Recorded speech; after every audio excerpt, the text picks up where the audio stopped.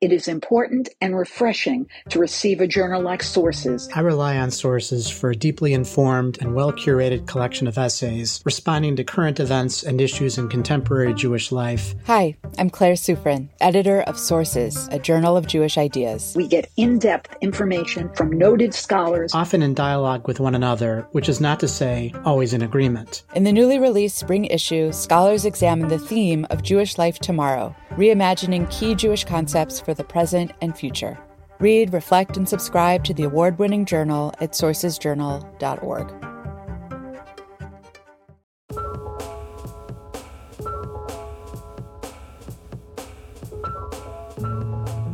Hello, and welcome to Identity Crisis, a show about news and ideas from the Shalom Hartman Institute. My name is Lauren Birkin, and I serve as Vice President of Rabbinic Initiatives at the Shalom Hartman Institute of North America.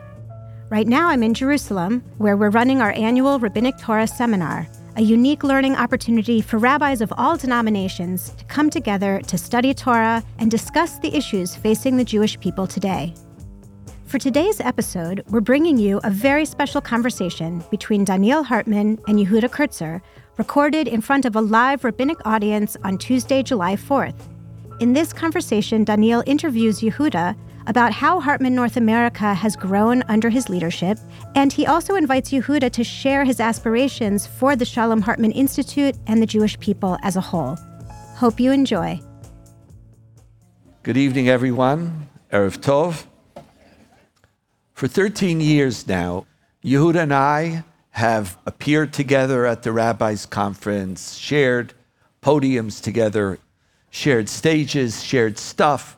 But tonight is really special because this is the first time I get to introduce him as co-president of the Shalom Hartman Institute.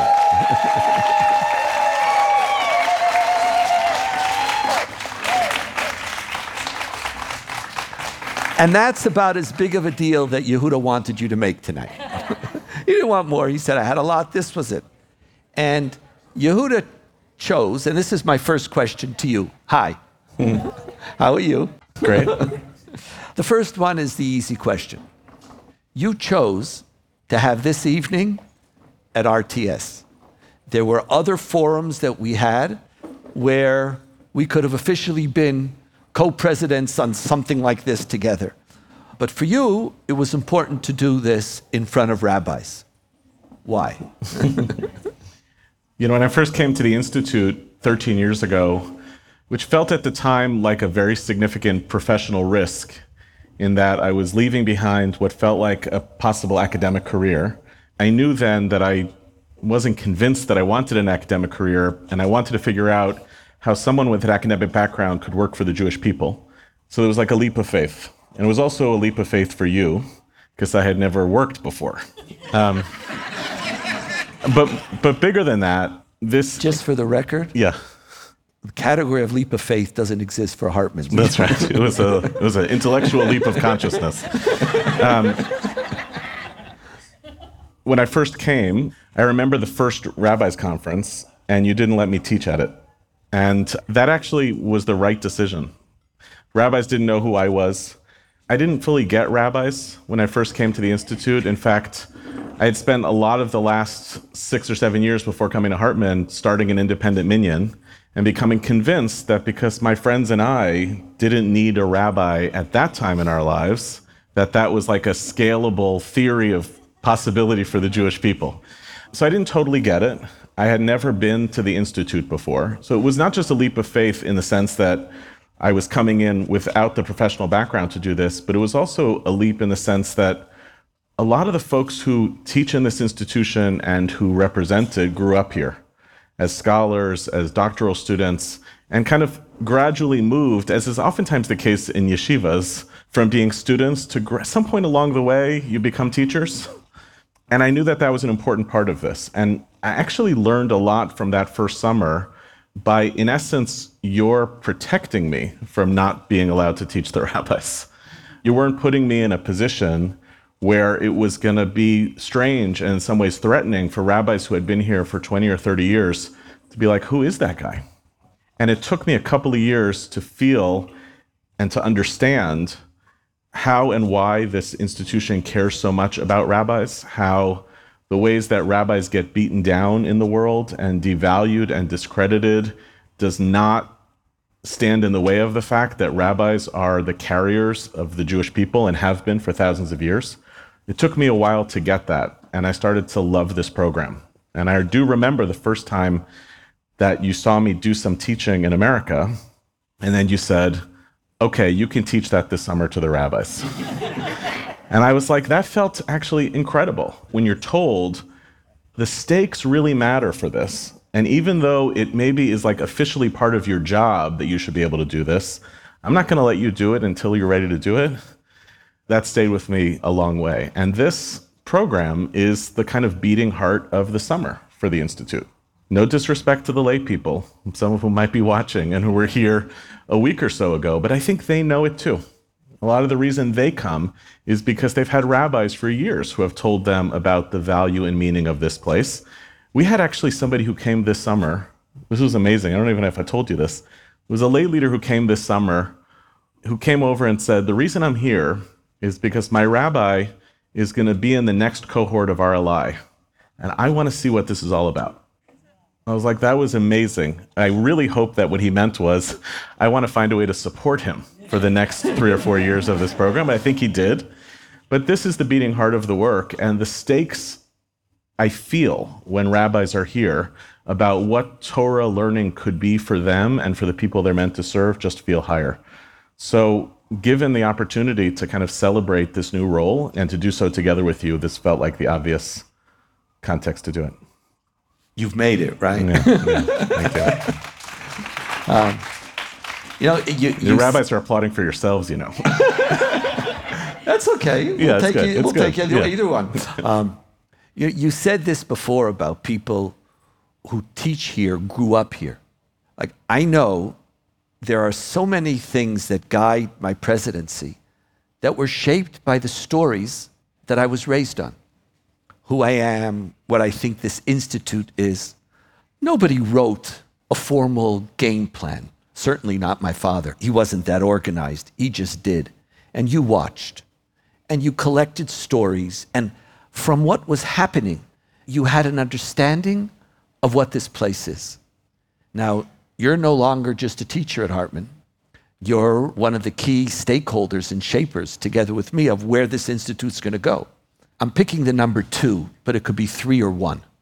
What are 2 of these last 13 years, 2 stories or experiences that you had at Hartman that this is shaping how you, because where you want us to go is where we're going to go. Like, it's now up to you. What are 2 stories that, this is the Hartman Institute. I have to internalize this in my presidency. You know, you asked me before, do you want to get the questions in advance? And I said no, but I have some regrets about that decision. Maybe this is story 1. Well, one of them is a story that actually happened recently, and I fear that I'm going to speak about it in generalities because I don't want to embarrass the person, but it felt to me like one of the things that we seek to do in the world, actually, which is, you know, we started this program, I guess it was maybe 7 or 8 years ago, called the David Hartman Fellowship.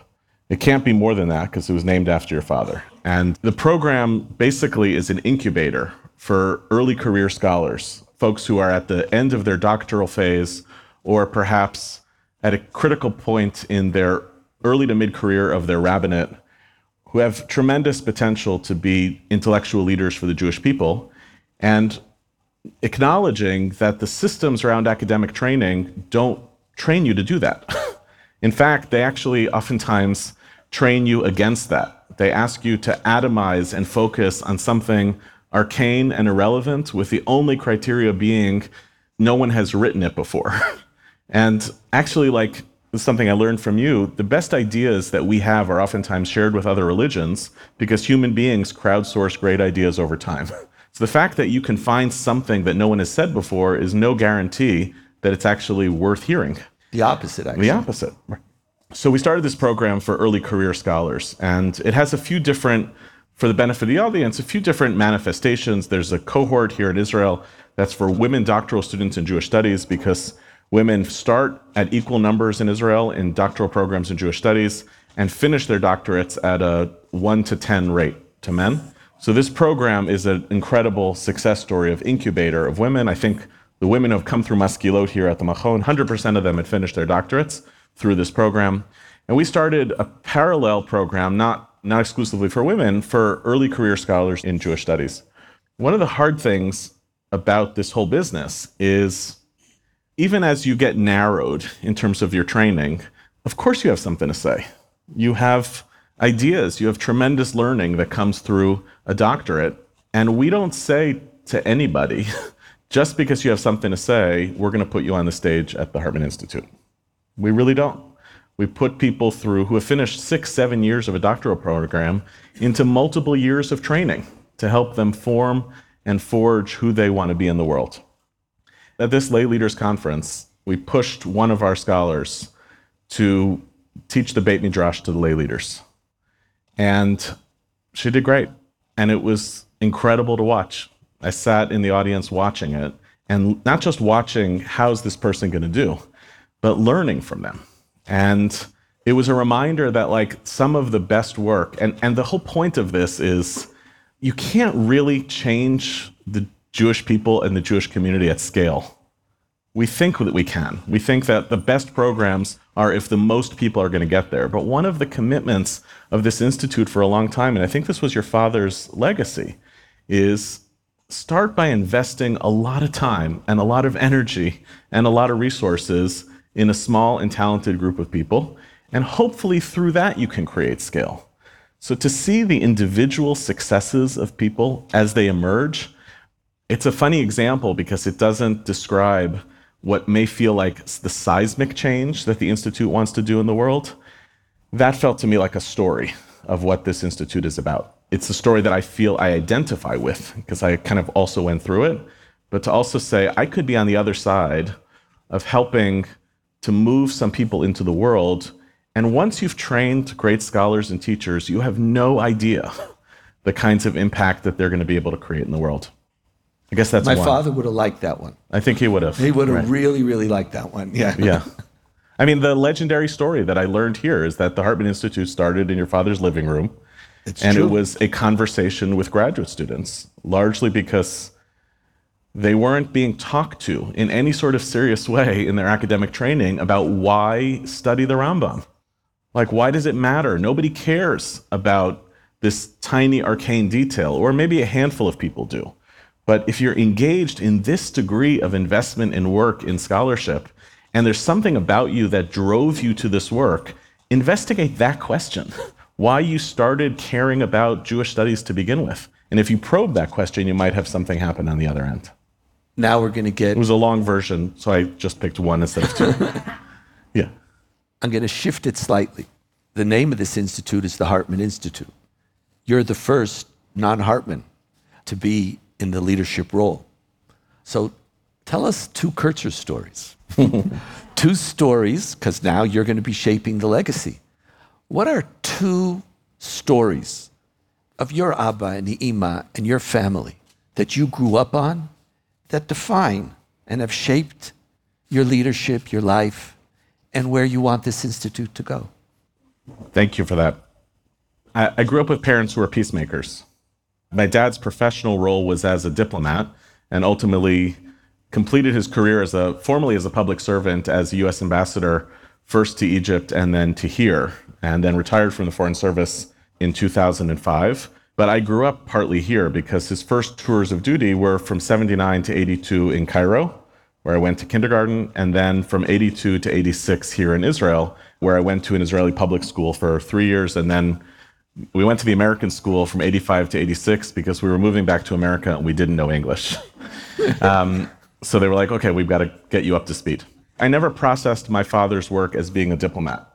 I think diplomat is a beautiful word that actually imagines a kind of standing aside from societies, like that it's about the dinner parties and about the relationships. The reason my father did the work that he did, based on having been here June 1967, right after the war, when my father was 18, He got on the first plane that could get here and spent a month cleaning up the rubble at Mount Scopus at Hebrew University. And I think from that moment, he said, my job in the limited time that I have is to figure out whether I can actually bring peace to this place. Good news, bad news. It's so elusive and so impossible, but like any of the most important projects we could do in life, the fact that you don't succeed for the period of time that you do it doesn't mean that it's not the work that's worth doing. So my father, even then, since his retirement and now as a professor at Princeton, has spent his life as a peacemaker. And I think I watched a lot of things from that as a kid. One was, I was growing up in a modern Orthodox day school environment back in the Washington area, but we knew Palestinians. That was weird. It was a strange thing, and it never was strange in our house. There was a stretch of time in like the pre-Madrid Oslo days when I would just answer the phone and it would be someone like Hanan Ashrawi. Hey, Yehuda, how's it going? How are your brothers? Is your dad around? I interviewed her for my high school newspaper. Didn't go well. It wasn't well received in the high school newspaper. But I'm mentioning that not to name drop. It's to actually say that like the humanity of Palestinians was like a normal part of our lives growing up. And it didn't mean that my parents didn't identify as Zionists. They were like nostalgic Zionists in a lot of ways. But they never understood that there had to be some cognitive dissonance between being a Zionist and understanding the human relationships that Jews and Israelis have to have with Palestinians.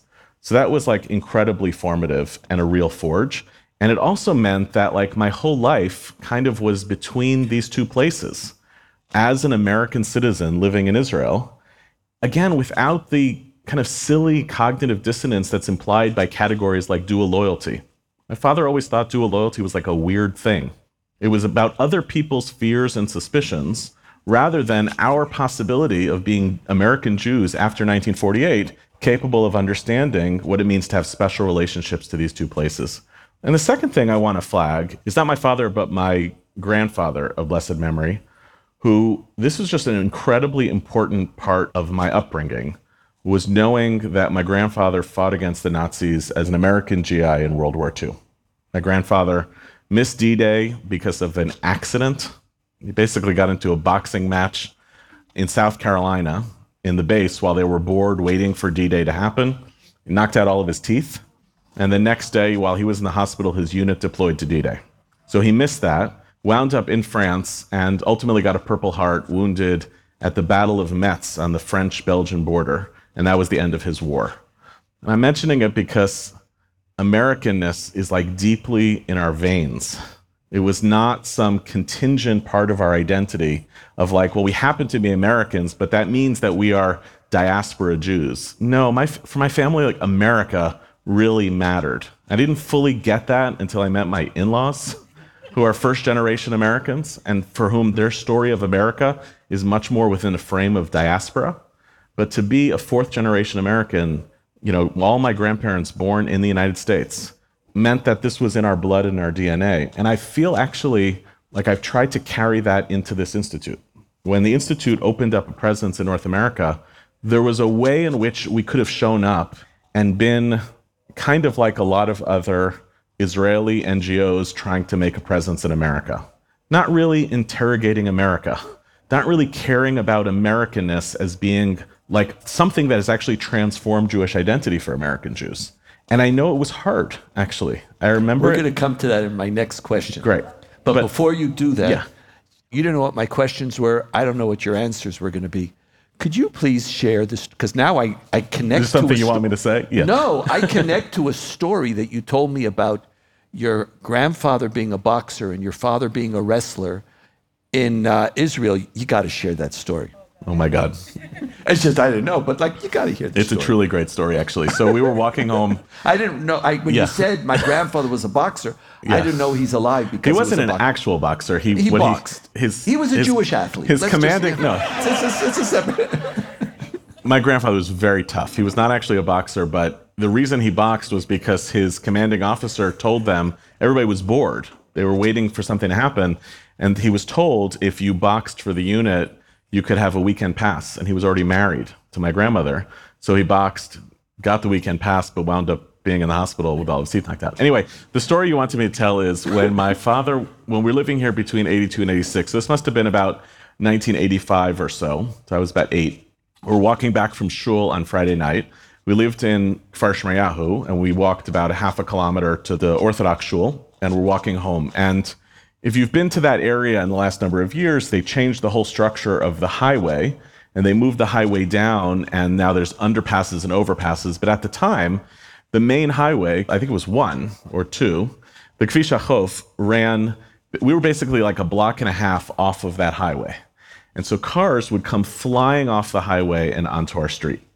So we're walking home Friday night, walking on a crosswalk, and a car comes right in front of us, almost clipped us. It was me and my brothers and my father and my grandfather.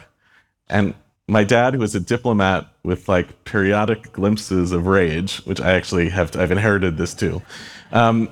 As the car drives by, my dad slaps the back of the car. The car screeches to a halt, and the guy jumps out and comes at my father.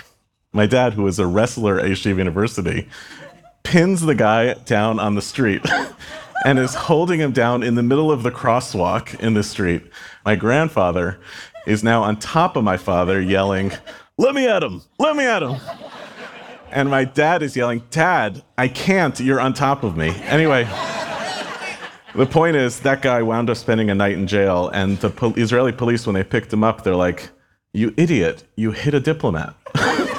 So that was the end of that story. It was just It's an amazing story. And it also puts the context of your father as a peacemaker and all these other things in an interesting context.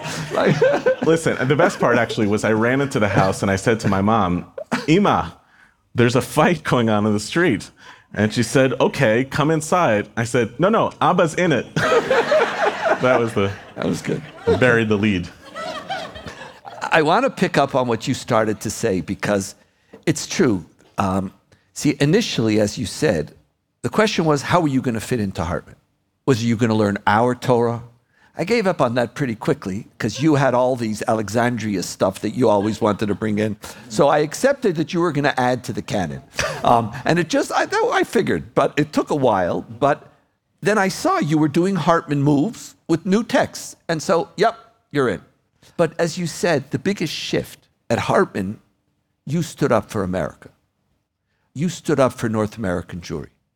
And you insisted that Shalom Hartman Institute of North America not be a place where Israeli Torah is taught, but where American Torah is also learned. And you're right, it was very hard. My biggest doubts about you at the beginning were whether it was going to be safe. Because were you going to be enough of a lover of Israel? And I was waiting, and I'm watching, and I'm watching and watching. But what you taught us is that there's a real Torah there. A Torah that Israelis have to learn, and a Torah that the Jewish people have to hear. And you stood up for it. It was very clear. This was in many ways, your first leadership move at Hartman was to force us into that dimension. So what is the greatest strength of North American Jewry? What is it that we have to celebrate? Because we're always kvetching, and we're pulling ourselves into depression. Yeah. So I want to just first acknowledge the difficulty in that first year around exactly this. It was a few years. It was. I felt it was solved by after year 1, but I remember early on when we started doing the I Engage project.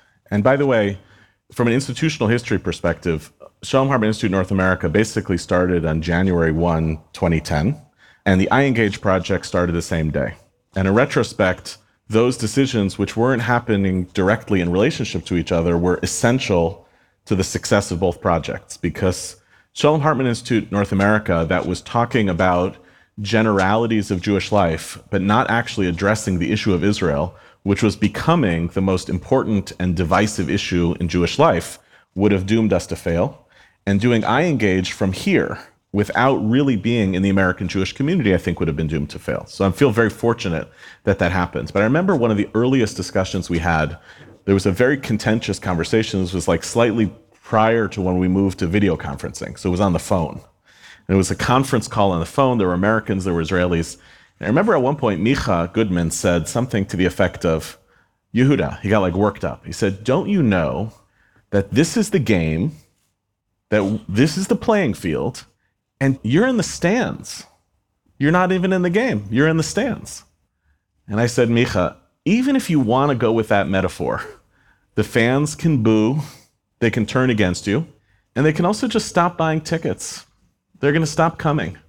I said, so I don't agree with the metaphor, but even l'shitatcha, even according to your metaphor, you're setting up a dynamic between us that's just not going to work for the long-time story of the Jewish people. Now, I don't know if I convinced Micha. Micha is in many ways like an old-time Zionist. I'm not sure you can really convince Israelis that they have to let go of the Zionism that is so essential to the lifeblood of being a Jew here, which is that this is the center of gravity for the Jewish people. But I think the best we could do is maybe start introducing another story. So that story to me, I know the Alexandria stuff, I get it. Although it is Torah, it's there in the Torah.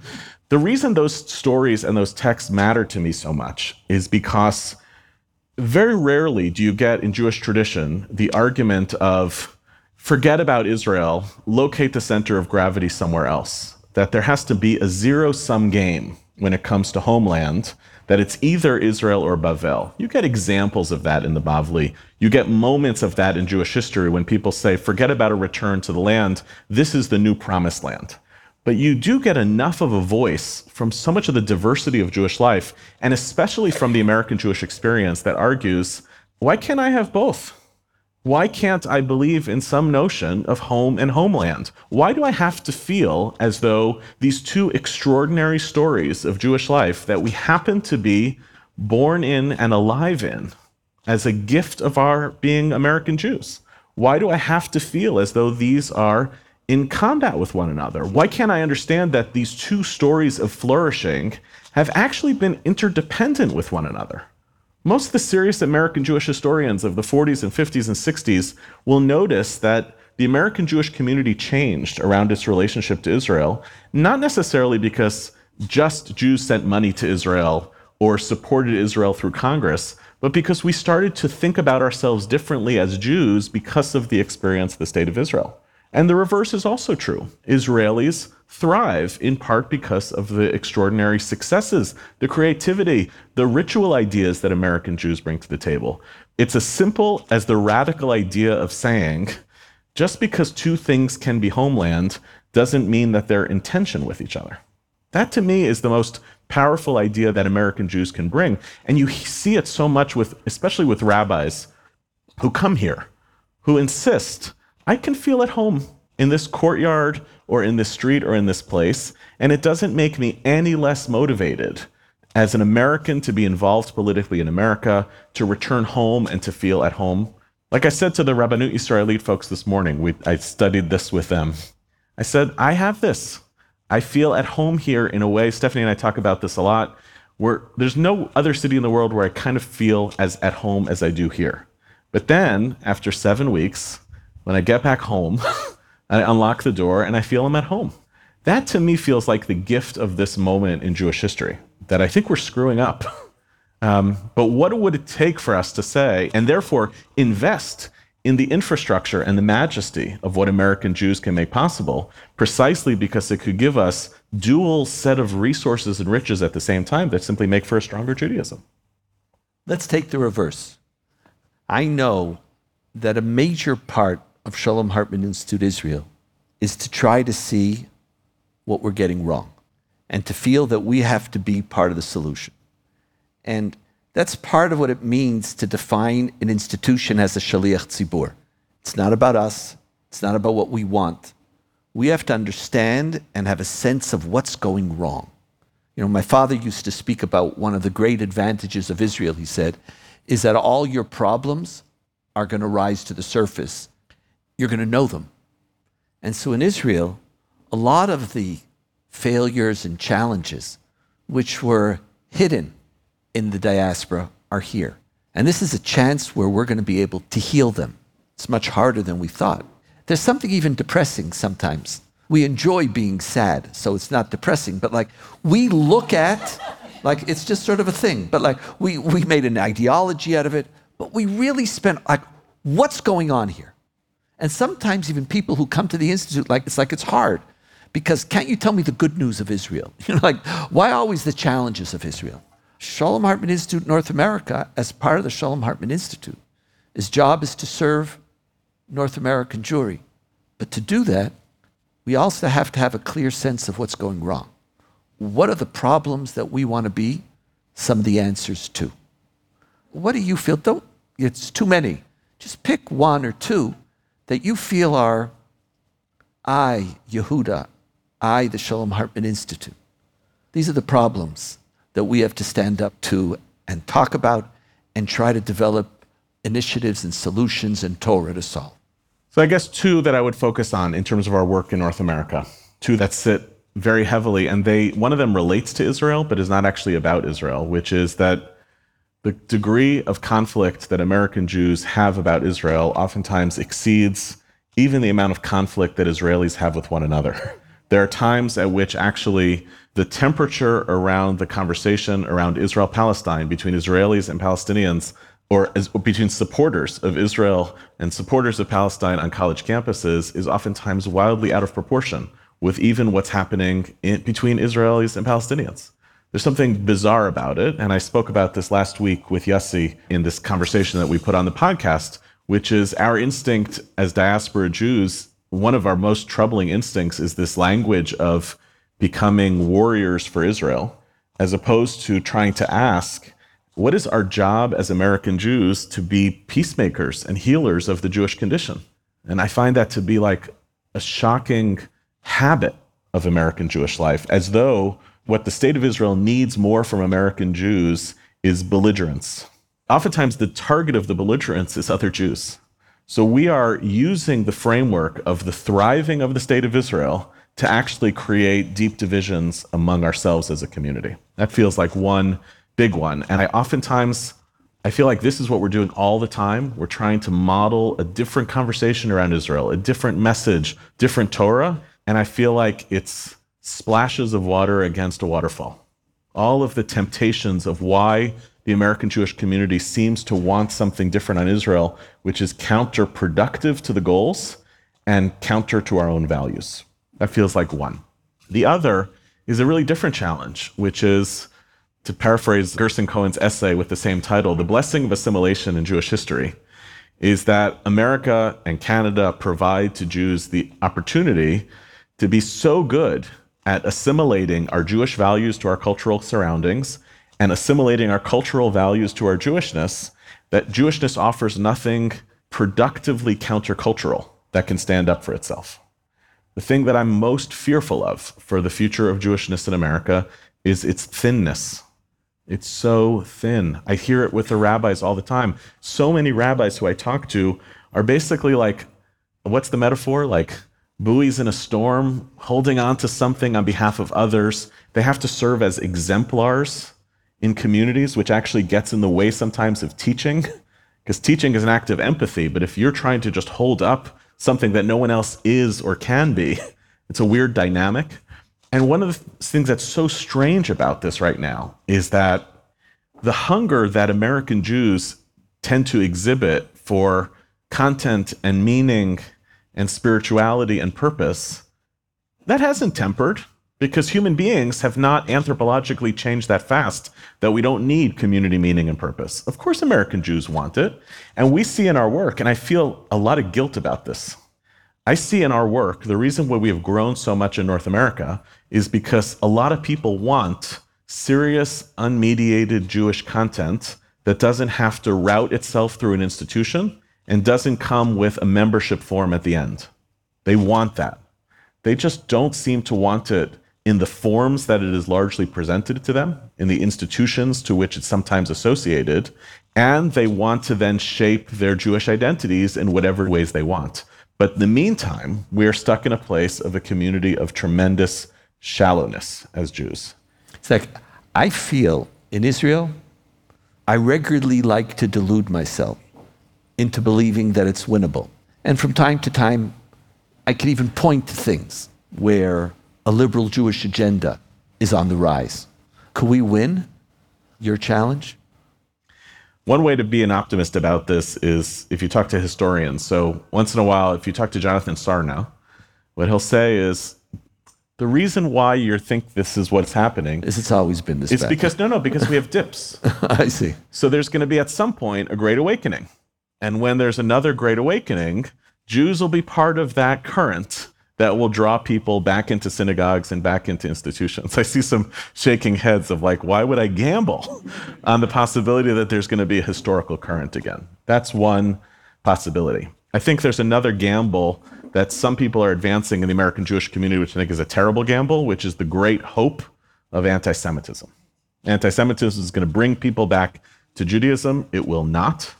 It will turn off a lot of people from Judaism because they view it as like, why would I want to be a part of this team that everybody hates? And it mostly will drive an industry of fighting anti-Semitism with periodic banal lines like the best way to fight anti-Semitism is with more Judaism.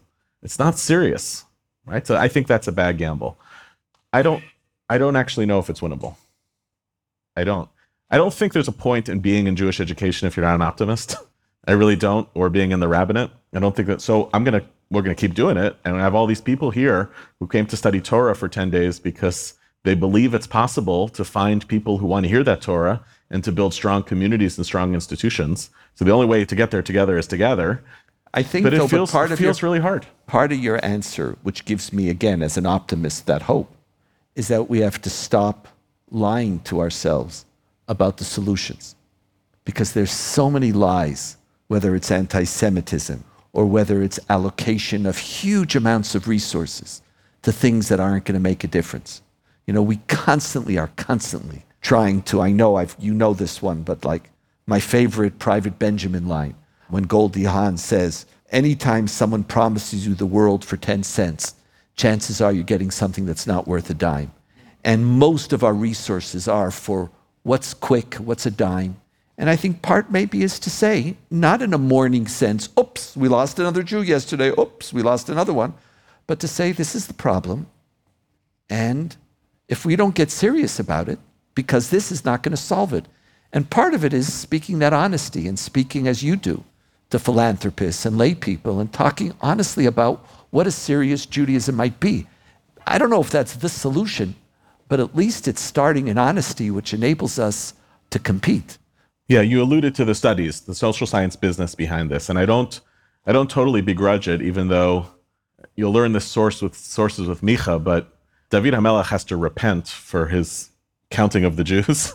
It's not something you're supposed to do, but we do a lot of it, and I think it's rooted in a lot of fear and anxiety that there's not enough of it. So a lot of dollars that are going towards counting Jews could be dollars that are going towards engaging Jews or empowering Jews. And maybe the definition of Jewishness doesn't matter that much in the American Jewish community because we're opening up totally new frontiers about people, family members attached to Jews and reimagining what Jewish identity is supposed to look like. But even so, that's not going to get us there. It'll make us feel like there are more people, but it will still feel thinner. I do sometimes feel that one of our big mistakes as a collective community is that there's much greater anxiety and attention paid towards those who are not yet in our midst, as opposed to those who are in proximity. And that concerns me immensely because those people who are in proximity are probably not going to leave. They're just going to be sad.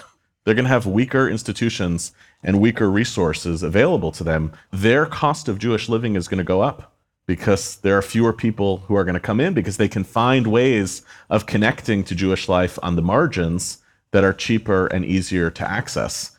And that's just, and I see it with our family and with many rabbis' families who are the clients of Jewish summer camp and other institutions, that cost, human cost and material cost, is really quite significant. And I wonder whether there's a way psychologically to shift some of that terrain a little bit, to get us to a place of, I guess the reason why to be optimistic that could work is because I think that the best gamble that the Jewish people can make in North America, that more and more Jews would want to be part of Jewish life, is to have compelling Jewish institutions that people are envious to be a part of. That's the obvious thing, right? So instead of trying to leave the framework of our institutions to try to convince people over there that something about Jewishness should matter to them, could we build thriving, powerful models for what that could look like that could actually be exciting places for people to participate. That feels to me like one of the only worthwhile gambles of why we should spend our life doing this. And by the way, the nice advantage of that is that we will get to take advantage of those thriving institutions, whether or not other people decide to throw their lot in with us. Last question before I open it up to the audience. The Hartman Institute having two presidents, one in Israel and one North America, reflect the dual commitments of the Institute. But it also reflects a belief that we have to listen to each other. And we in Israel always felt, this is one of the great paradoxes, whenever Israelis tell North American Jews, don't comment, make aliyah before you, like we in Israel, we talk You have about a lot of you opinions, all the time. We talk about you, we know what's wrong with you, and we have the solution besides aliyah. We're not inhibited. We could do anything we want. We could send funds or talk about the funds. We could do it. But our commitment is to create a place where Jews in Israel and in North America talk with each other, learn from each other. Because the meaning of Jewish peoplehood is that we claim each other. And to claim each other is to be responsible for each other, and you're responsible when you have opinions. My last question, as a North American Jew, comment on Israel. Yikes. Tell us, like, what is it? What do you see? What are some of its blessings, some of its difficulties, some of its opportunities? We believe you are not anymore president of Shalom Hartman Institute North America. You're president of the Shalom Hartman Institute. So what do you see here? Look, one of the things that I felt I understood better about my own Zionism since coming to the Institute was reading and hearing a Torah, which basically said, the Zionism of this place is rooted in the belief that the state of Israel is the Jewish people's great crucible. It's what you alluded to before. It's the Kuzari's question. We have all of these questions that we've asked about ourselves for a couple thousand years. What would it be like if we actually got to be in charge?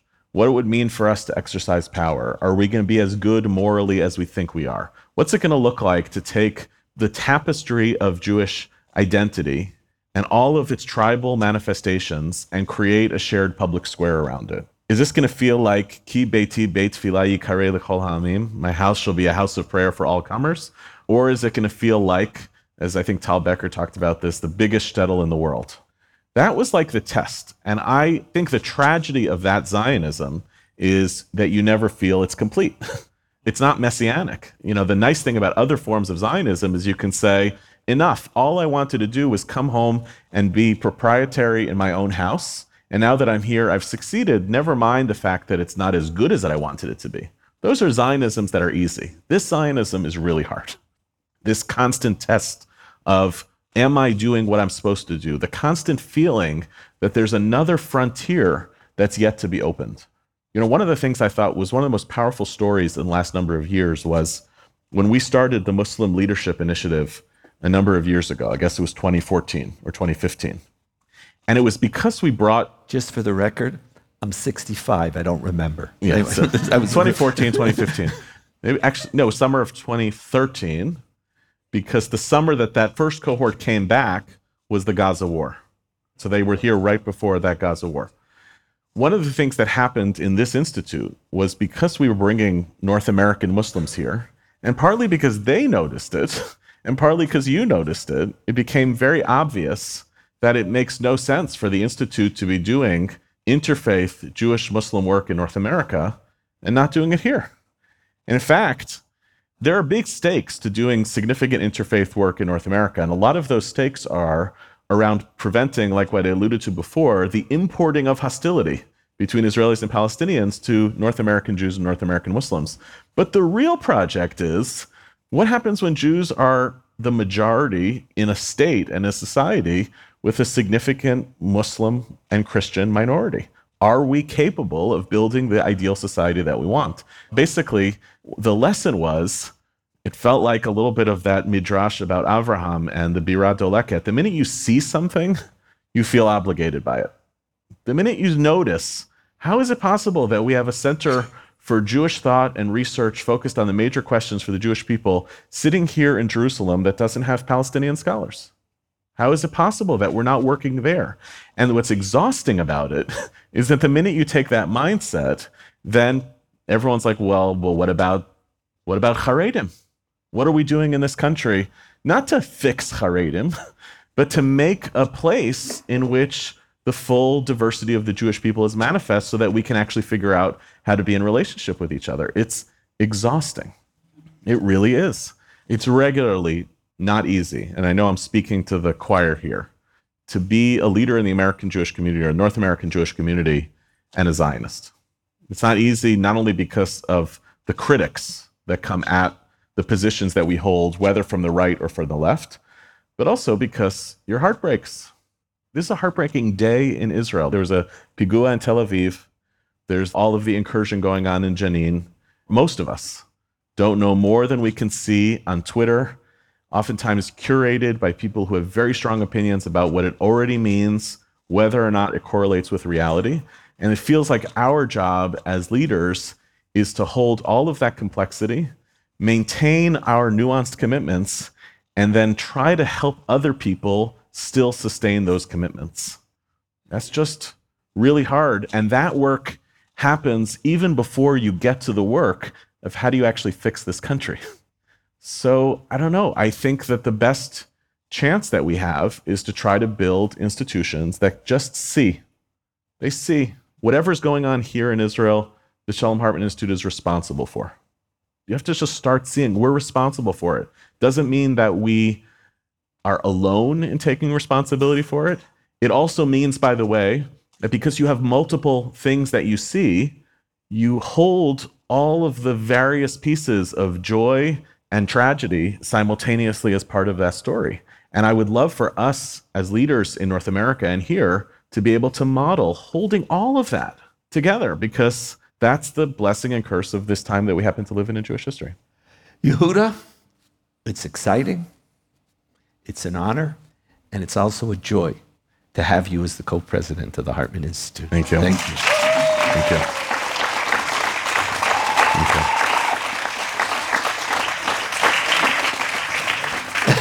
Thank you.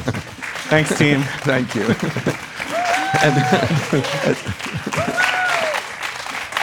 you want to take some questions? Yeah. Now it's your turn. We have a few minutes. Any questions? Anything? Yes, I can't really.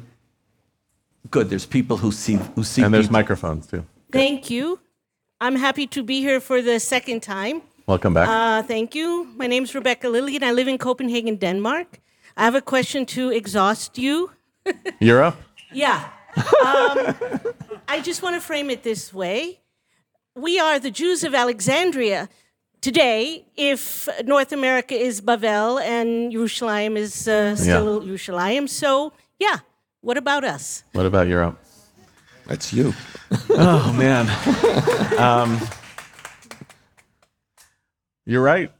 Honestly, you're right. There's a fellow who comes every year to the Lay Leaders program from Uruguay.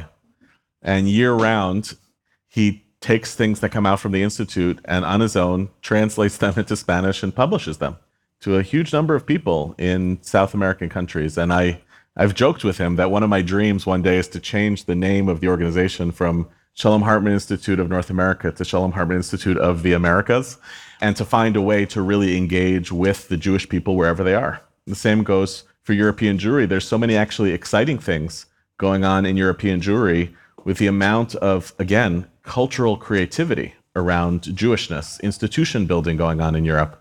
So I would say, I think you're right. I think it's probably in some ways part of our responsibility to figure that out. And I don't know if we know how to do that yet. I just don't. But I would say to me, it feels like a yet question, as opposed to no, it's like somehow we have to decide that just because the two major centers of gravity right now for the Jewish people are Israel and North America, that's like an ideological decision. I think it's much more of a practical set of concerns and considerations, but we can talk. I'm Ed. This is my 21st year. This institution began and has continued to champion the creation of new ideas for the Jewish people. And I think a great deal of our love for both of you is that you are both so profoundly cerebral about this project. But one of the great Renaissance events going on in the Jewish world right now is in the arts. in the creation of new Jewish music, film, literature, drama, all sorts of arts production. And in the same way that you talked about gaps between North American Jewry and Israeli Jewry, there aren't 10 people in my congregation who could tell you any Jewish singer, any Israeli singer after Chava Alberstein. There is a gap between the two communities. Does the Institute have room for an art institute, for a music school, for a film school, to celebrate the Renaissance in Jewish artistic and emotional creativity beyond the cerebral that both of you are so wonderful at?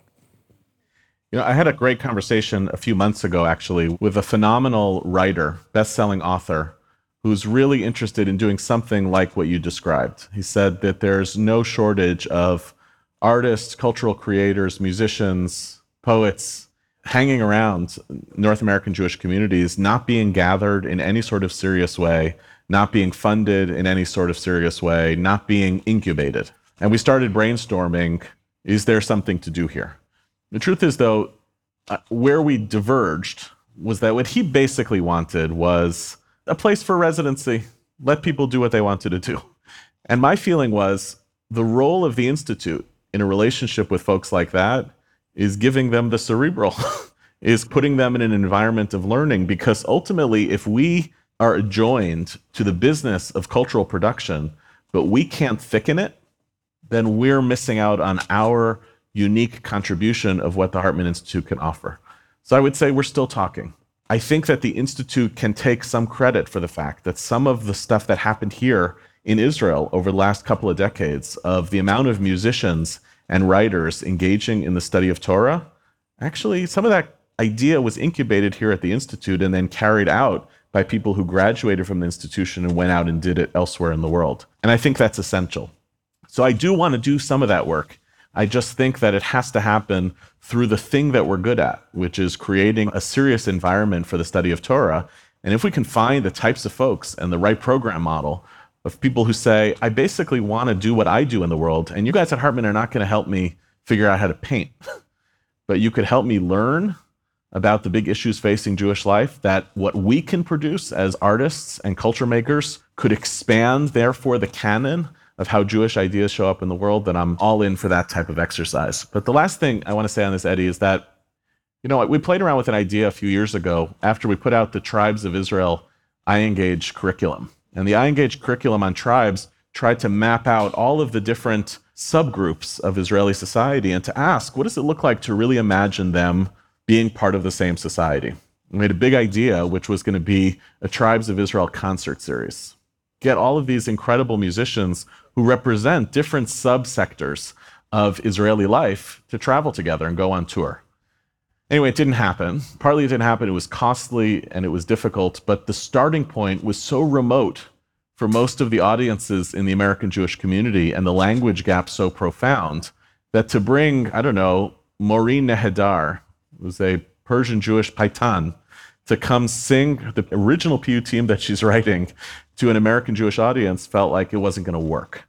Now, I would love to be wrong about that, but I do think that some of the gaps that we have to deal with, it's not American Jews simply don't know about the cultural creativity here, that there are huge just obstacles to be able to break through to make it even intelligible to American Jews. Hi, I'm Jill. I'm from Seattle. It's my first time here. And I think you just started answering part of the question I want to ask, but I'm going to still ask it. I'm curious, you talked about having Judaism that was not thin. And I'm curious to hear some examples of what you think that looks like, in addition to what's already taking place, but some of the things you're dreaming of, but also in particular, interested in hearing what are the types of things you can imagine that people can be doing it on their own, independent of Hartman and independent of this type of funding. That's actually like doable examples of not being thin on smaller scales that we could implement. Great. So first of all, the thinness thing sometimes gets messed up with cultural expectations of what thick Judaism looks like. So again, because I love the ancient Jews of Alexandria, I'll give my favorite example. Philo of Alexandria wrote a 22-volume commentary on the Torah without reading a word of Hebrew. That's kind of an impossible idea for most of American Jewish life today, because those who have things to say about Judaism are oftentimes disincentivized from being able to be original creative thinkers about Judaism, because they're told until and unless you can read these sources in the original, you can't say anything credible. I just don't think that's true. He wrote the commentary actually that Alexandrian Jews need.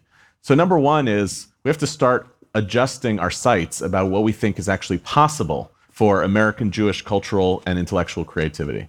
I'll give you an example of something that we were astonished by this year, a project we started at the Institute that we need your help for, which is we started a program called the Hartman Teen Fellows. The Teen Fellowship program was open to 10th through 12th graders. It's 2 Shabbatons for kids all around the country, and then weekly Zoom classes and monthly Zoom seminars. The weekly Zoom classes are electives. They get to choose what they want to do. And the monthly seminars where all of our senior faculty, Donniel did one, Michal Biton, Ilana Steinhain, Tal Becker, Yossi Klein Halevi. The students, our teens, it's like a crazy program. Until we hit winter break and a whole bunch of challenges around vacation schedules, we had 100% participation on the Zoom electives. Kids wanted to be there, and they wanted to be there precisely because it was set at an absurd bar of intellectual rigor. That's an interesting social experiment of how do you change the bar. There was no introduction to Judaism as part of this. Kids actually came from wildly different backgrounds. It was a third day school kids, a third public school, a third non-Jewish private schools. They sorted out the differences in terms of leveling, because actually sometimes, the day school kids may have seen a text before, but the kids in a private non-Jewish high school may have more skills reading philosophy. They sorted out those differences between them, and we feel like we're on the cusp of something really significant that argues that you don't set a lower bar to increase participation, you set a higher bar to incentivize people to challenge themselves. Now, I think that's true on a local level, not by the Hartman Institute and with rabbis. I remember a colleague of mine, a senior rabbi, taught a class really successfully for many years, which was basically academic articles in Jewish studies. And the people who wanted to be there would read the academic articles each week, and he would get together and discuss it with them. And of course, that's not like a mass market project, but it is a way of signaling to some stakeholders at times, you want to be here, and this is going to be a good use of my time. We're going to really challenge ourselves intellectually. We're going to challenge ourselves spiritually. And I do believe that we are doing a little bit too much on the reverse of where are the entry level opportunities. And by the way, we're not great at entry level, right? We're not converting nearly enough people. They're not great introduction to Judaism classes, but it's also true on the other end. There's more we could do that would signal to our stakeholders, we actually want to set a higher bar and invite people who want to try to clear that bar with us to be part of our community as well. So at the risk of potentially breaking the rules of the evening, I'm curious to know from both of you, what is your vision for having a co-presidency?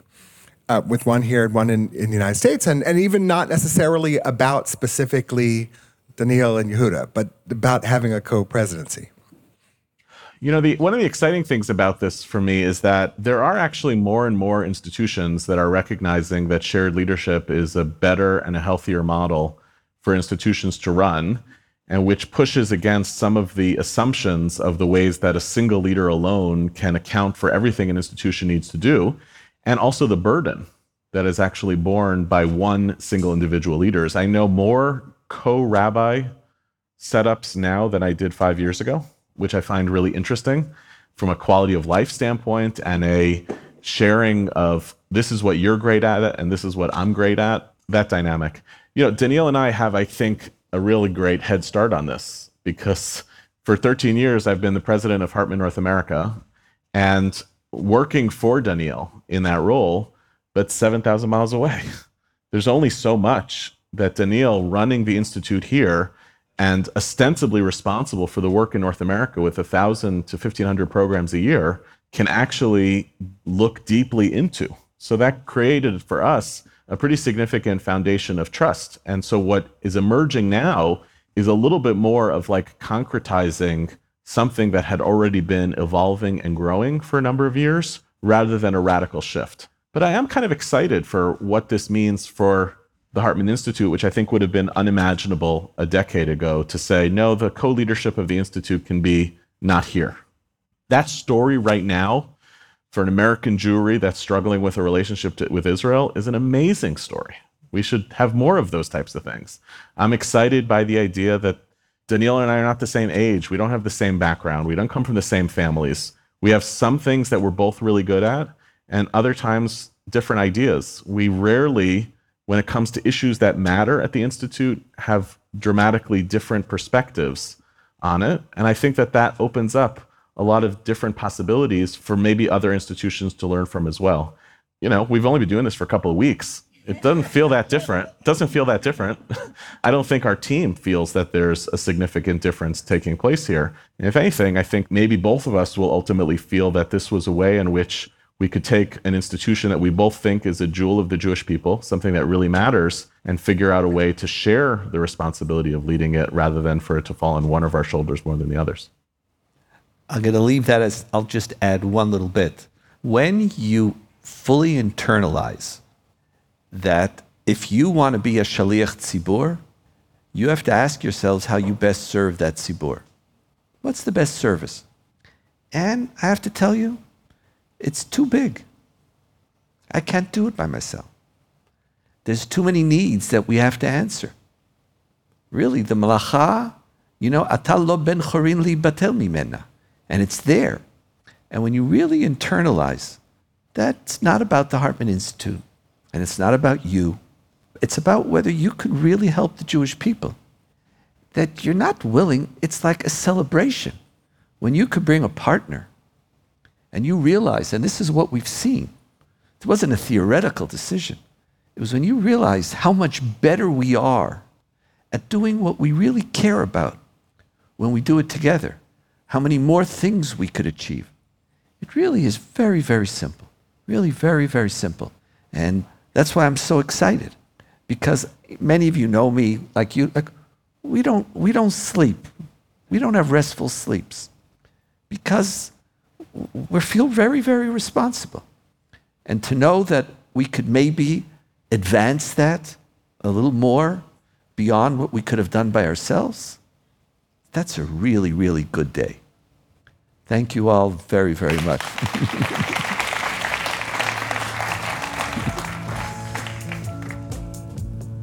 Thanks for listening to our show. Identity Crisis is produced by David Zvi Kalman with assistance from Miri Miller, Serena Shochet, and Yoav Friedman. This episode was edited by Gareth Hobbs at Silver Sound NYC. Our production manager is N. Lewis Gordon, Maytal Friedman is our Vice President of Communications and Creative, and our music is provided by So-Called. Transcripts of our shows are now available on our website, typically a week after an episode airs. To find them and to learn more about the Shalom Hartman Institute, visit us online at shalomhartman.org. We're always looking for ideas for what we should cover in future episodes. So if you have a topic you'd like to hear about, or if you have comments about this episode, please write to us at identitycrisis@shalomhartman.org. You can also rate and review us on iTunes to help more people discover the show. Subscribe to our show everywhere podcasts are available. See you next week, and thanks for listening.